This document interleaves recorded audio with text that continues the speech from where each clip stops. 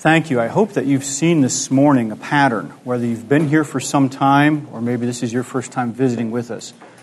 But I trust you've seen a pattern in who Liberty Hills Bible Church is and what Liberty Hills Bible Church is all about. From the demonstration of the Awana program and the work the young people have been doing, the investment of themselves, their families, the leaders and workers through that program to instill God's Word at the earliest possible ages that we have opportunity. Through the songs, though, this morning, as Andy and the other team led, directing our hearts and our minds to the person and work of Christ.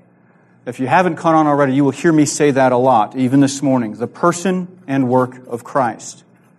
The person, significance in who Christ is, but it is inseparable from the work Christ has done and is doing and will do. So the person and work of Christ, as our hearts and our minds were directed through the singing, the truths of Christ's person, the truths of the resurrection, which means there is a death, which means there was a life, which means He was here on earth. And then the time we're going to spend this morning, as I alluded to, Dave let us kind of remind us that we're springboarding into a new series through the Gospel of John. Andy walked us through that this morning. So that's why I'm asking if you've seen the pattern. The series through the Gospel of John, I have self-titled as Living with the Word, but I think that's accurate. One, we'll see it from the text. But two, we've seen it this morning from how we are working with young people and those that are investing their lives in those young people. Through the songs that were played and we sang together this morning, reflecting on Christ. And then to chapter 1 of John, which is where we'll start today, Christ, the Word. We'll look at that in a little bit. But I want to ask you a question. What do you like about a story? See, what is it about a great story that draws us in? And it creates a connection so deep that we as the audience can say, yes, I see that. That is like real life. That's what it's like. How does a story make a connection that we can relate to and actually see ourselves in? Right there in the middle of that narrative. It's by being real. By being believable. Sure, we all enjoy dynamic fiction and fantasy. We appreciate a break from reality through that fanciful. But we know there's a disconnect. We can enjoy fiction and fantasy, but we can't live there. When we enjoy it, it's recreation. And that's fine. But if we try to move in and change our address, it becomes irresponsible. And that's what sets great stories apart from good stories or mediocre stories or bad stories. It's that connection to the reality. Now, that might not be our story, but it's a story that we can relate to and see ourselves in without that stretch of the imagination. So let's think about the stereotypical love story. Now, guys, don't check out. This is not a review of the chick flick genre, so stay with me. Okay, but what do we see? How do we see that develop? We have two individuals from contrasting cultures. They meet due to some unusual circumstances, and there's an immediate and instant connection between the two. But it's challenged, it's hampered by the contrast of their backgrounds. But they overcome, and the birds are singing, and the music's playing, and the sun is shining, and that connection they have, that relationship deepens to the point of budding love. But then the connection is challenged, usually by outside influences, external from them, but within their competing, contrasting cultures. But the two primary characters, again, overcome, the birds are singing, the sun is shining, the music's playing, and that budding love becomes a sacrificial love that leads to the happily ever after that we read about in the ending credits. Do you realize that the gospel is a love story? The greatest love story that has ever been told. What sets it apart from all the other stories is that it's real. There's a connection. See, the gospel, the good news of the person and work of Jesus Christ, it's not science fiction or fantasy. And it gets even better than that. Not only can we relate to the story of the gospel, but we are in the story of the gospel. See, the gospel, the good news of the person and work of Jesus Christ, is the story of God's relationship with us. We'll watch that. We'll see that develop. The gospel story doesn't begin with once upon a time, nor does it begin with a long time ago in a galaxy far, far away.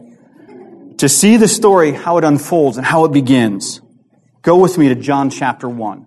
We're going to start right in John chapter 1, verse 1. We're going to look at the first 18 verses of that chapter this morning. John chapter 1, verses 1 to 18. Follow with me. In the beginning was the Word, and the Word was with God, and the Word was God. He was in the beginning with God. All things were made through Him, and without Him was not anything made that was made. In Him was life, and the life was the light of men. The light shines in the darkness, and the darkness has not overcome it. There was a man sent from God whose name was John. He came as a witness, to bear witness about the light that all might believe through him. He was not the light, but came to bear witness about the light. The true light, which gives light to everyone, was coming into the world. He was in the world was made through him, yet the world did not know him. He came to his own, and his own people did not receive him. But all who did receive him, who believed in his name, he gave the right to become the children of God, who were born not of blood, nor of the will of flesh, nor of the will of man, but of God. And the Word became flesh and dwelt among us. And we have seen his glory, the glory as of the only Son of the Father, full of grace and truth. John bore witness about him and cried out, "This was he of whom I said, he who comes after me ranks before me, because he was before me. For from his fullness we have all received grace upon grace. For the law was given through Moses. Grace and truth came through Jesus Christ. No one has ever seen God, the only God who is at the Father's side. He has made him known." So as we begin our study of the Gospel of John, the good news of the person and work of Christ, as we begin this path through this particular book, living with the Word, because the Word came to live with us. See, these first several verses of John are an introduction to that person and work of Christ. But there's two primary things, primary aspects about that I want us to see this morning as we get that introduction through John. It's the foundational, and the second is the relational aspects of this incredible story of God's relationship with us. So the foundational aspects and relational aspects are the first two main categories we see out of John's introduction. So the first one, the foundational aspect. In the beginning, the Word equals Christ equals God. So that foundational aspect. In the beginning, the Word equals Christ equals God. The first 13 verses of this chapter. The Word, the message or proclamation, a declaration of truth. When the beginning happened, the official proclamation was already there. And that proclamation was with God, and that proclamation was God. Before the beginning happened, God had already proclaimed. So follow the progression from A, the existence predating the beginning, to B, that interaction with God, to C, equality with God. This message, the Word, the proclamation. Now I know it's summer and everybody's out of school, but I'm sorry, I'm going to have to give you a little bit of a grammar hint here. That's important. The definite article, the, rather than a, is significant. Because without the definite article, the verse would read something like, in the beginning was a message. And a message was with God, and a message was God. What message would we be talking about? It implies that there could be several. But no, God said, in the beginning, the Word was there. The proclamation, the message, a specific one, identified and distinct. So about that foundational understanding, the Word equals Christ equals God. You're going to see 6 different things. I don't know why I just sold 4 fingers. 6 different things. In the beginning was the Word. I'm back in verse 1. And the Word was God, was with God, and the Word was God. He was in the beginning with God. All things were made through him, and without him was not anything made that was made. In him was life, and the life was the light of men. The light shines in the darkness, and the darkness has not overcome it. There was a man sent from God whose name was John. He came as a witness, to bear witness about the light that all might believe through him. He was not the light, but he came to bear witness about the light. The true light, which gives light to everyone, was coming into the world. He was in the world was made through him, yet the world did not know him. He came to his own, and his own people did not receive him. Verse 12, but to all who did receive him, who believed in his name, he gave the right to become children of God, who were born not of blood, nor of the will of flesh, nor of the will of man, but of God. So these 6 things. First one, Christ is eternal and not a created being. We see that in the first 2 verses. Christ is eternal. But beyond that, Christ is equal with God, and therefore deity himself. We talked about this in the first hour about creation and being the firstborn, and Christ in the book of Colossians, as Dave led us through this morning. But Christ is responsible. This is the third thing. Christ is responsible for the fullness of creation. We see that here in chapter 1, verse 3 and verse 10. Continuing, though, in verses 4 and 5, we see that Christ is unquenchable as the light and the life for mankind. Christ is light. The darkness didn't comprehend it, and the darkness couldn't overcome it, or him. Verse 11, we see that Christ faced dismissal. He is eternal, equal, responsible, unquenchable, but he faced dismissal. He came to his own, but his own received him not. They did not accept him. And as we walk through the rest of the story that is recorded for us in the Gospel of John, we'll see that interplay, not just of man, but also the nation, Israel, his own people. And then number 6, Christ is powerful to grant the eternal rights to a believer, granting the right to become children of God. Again, we saw that in Colossians, the concept of the firstborn that Dave walked us through this morning, we discussed. The one that has the authority and the power to accomplish things in the name of or on behalf of the Father. So that's the foundational aspects. The Word equals Christ equals God. Those 6 things. The second, though, is the relational aspect. This is where we get the concept of living with the Word. And we will see that as the Gospel of John unfolds. But the relational aspect, the Word became flesh and dwelt among us. Verses 14 through 18. The official proclamation lived among us as a human, demonstrating the glory of God in the process. Verse 14, and the Word became flesh and dwelt among us. And we have seen His glory, glory as of the only Son from the Father, full of grace and truth. John bore witness about Him and cried out, this was He of whom I said, he who comes after me ranks before me, because He was before me. For from His fullness we have all received grace upon grace.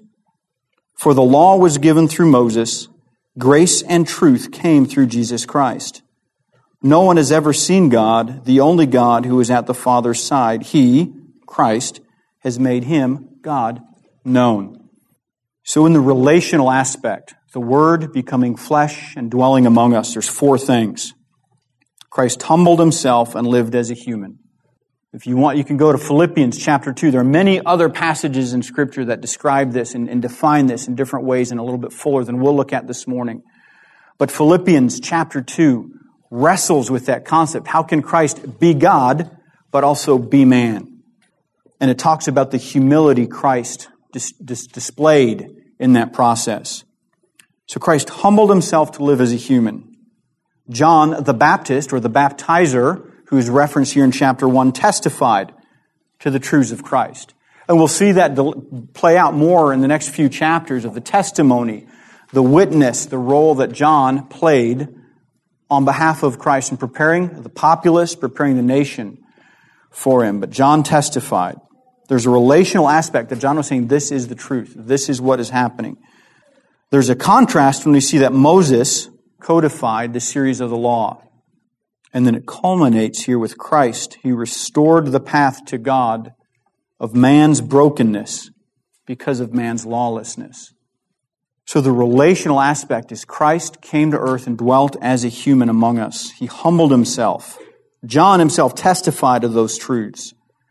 There's a contrast with the law that Moses codified, leading to Christ restoring the path to God through our brokenness due to our lawlessness. The reality of sin. So we've talked about Christ being responsible for creation. And in Sunday school, somebody just kind of threw it. Does He know about global warming? Yes, He does, but we can't pin that on Him. Because Christ created perfectly and in perfection.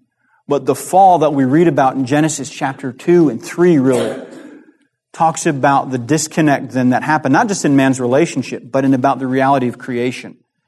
So there is a fallenness and a brokenness due to man's rejection of God and God's authority. So Christ humbled himself to get to the point where he would restore our path to God. See, here we see the disparity between the two conflicting cultures, like in a love story. God's culture and our culture.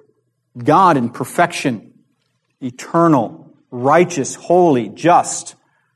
Mankind, us, you and I, sinful, broken, frail, temporal. This love story, though, there is no meeting in the middle. There's only us, stuck in our complete inability to meet the requirements of the law, which is referenced here. But then there is God who did all of the moving by sending his official proclamation, sending the word, sending the message, written there existing before the world began, to meet us where we were, where we are. See, Christ, came to present himself as the fullness of the grace, that which we cannot earn or afford, and he came to present himself as the fullness of the truth, that which we cannot refute or avoid. We're all, mankind, it's natural, we look at this, is always looking for loopholes in the law. And there's sometimes we can fulfill laws to their fullest. But that was still just a representation of the level of justice and righteousness of God. So Christ came not because of the law, because the reality that the law identified our sin and our inability to meet the law, but Christ came to be the personification, to be that message of grace, that which we cannot earn or afford, and Christ is truth. We can't refute it, we can't avoid it. And that is the means, that is the path to the restoration of our relationship to God. So based on that understanding, again, to springboard from the series in Colossians where it says, Paul was praying for the believers that their knowledge of God would increase. So we may, after looking at 18 verses here in the Gospel of John, perhaps our knowledge has increased. I trust that it has, as we've looked at a snapshot here in a few verses of the person and work of Christ. But we could ask, so what? Now what? I want to ask yourself then this. My life, my story, how does it match in a day-by-day, moment-by-moment, decision-by-decision way with the story of Christ?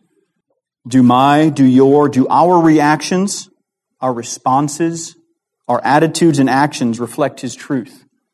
See, exciting and engaging stories, just like our lives, all contain some elements of passion, betrayal, secrecy, drama, suspense, conspiracy, tension, humor, and intrigue.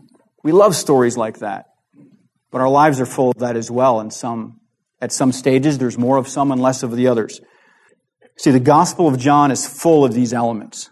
The account of the life and work of Christ is full of these things. Passion, betrayal, secrecy, drama, religion and spirituality, suspense, conspiracy, tension, humor, and intrigue. The gospel is full of these things, demonstrating that message not as fiction, not as an account that is simply true to life. Those are great stories. But the gospel, and as we will see through John's accord, the gospel demonstrates truth that leads to life. It's not a story that is true to life. It is a story of truth that leads to life. So as we work through this book, living with the Word, through the Gospel of John over the days ahead, continue to ask yourself that question. Corporately, as covenant members of Liberty Hills Bible Church, let's ask ourselves, how does our story match His story? Day by day, decision by decision. Is who we are, is what we think and what we do based on the truth of the person and work of Christ? Is who I am, what I think, and what I do consistent with the new life believers have in Christ and the characteristics of maturing disciples that we looked about in our previous series through the book of Colossians, chapter 1, verses 9 to 14. If it isn't, if our lives don't match, if they're not consistent, they can be as we believe and obey His Word. So part of that, the Gospel of John, I'm going to jump to the end. Spoiler alert a little bit. John chapter 20, verse 31 says this. Now, Jesus did many other signs. Now, realize this is 20 chapters later. We looked at chapter 1 only through the first 18 verses. 20 chapters later, John says this. Now, Jesus did many other signs in the presence of the disciples, which are not written in this book. These are written so that you may believe that Jesus is the Christ, the Son of God, and that by believing you may have life in His name. That's the purpose that John wrote this whole book for. We'll take some time next week to kind of get an overview and see how all the pieces fit together. But understand that John wrote so that we would know two things about Christ. Two things about Jesus. That He is the Christ, the word for promised Messiah. That He is the Son of God, deity. Not only did God send the promised Messiah, that promised Messiah was God Himself. So we would know two things about Christ Jesus. For one purpose, that we would believe, with one result, that we would have eternal life through His name. When we compare the four different Gospels, Matthew, Mark, Luke, and John, four different perspectives of the same life events, different perspectives of their own backgrounds and upbringing and education led them to see different things, to focus on certain things and to observe them and collect them, to record them. So John wrote that Christians from all cultures would have confidence in the person and work of Christ, but that all people from all cultures would understand the person and work of Christ and could believe. So John wrote that Christians would have confidence, but he wrote that all humanity would have the knowledge of that message to believe. So I'll ask again, does my story, does your story, does our story reflect the truth of Christ? Moment by moment, day by day, decision by decision, attitude by attitude, reaction by reaction, whether we're children, at home, in school, whether we're teens, at work, at home, wherever we are, husbands, wives, employees, employers, whatever we are, wherever we are, whatever we do, does our life, does who we are, what we think, and what we do, is it based on the truth of the personal work of Christ? The need for Him to come in the first place identifies the reality of sin. But the fact that He came, presented Himself, that we can believe and have life through His name. Is what we do, what we think, who we are, consistent with the new life believers can have in Christ. Let that be our self-reflection, question, perhaps as families, but corporately as Liberty Hills Bible Church, as we work through the Gospel of John. Can we look to that and evaluate honestly, humbly, sincerely, as we see the life of Christ develop, the life of Christ on earth, the eternal message, not just with God, but equal to God, God Himself. Can we let that reality filter our reflection on ourselves as we work through the Gospel of John in the days ahead?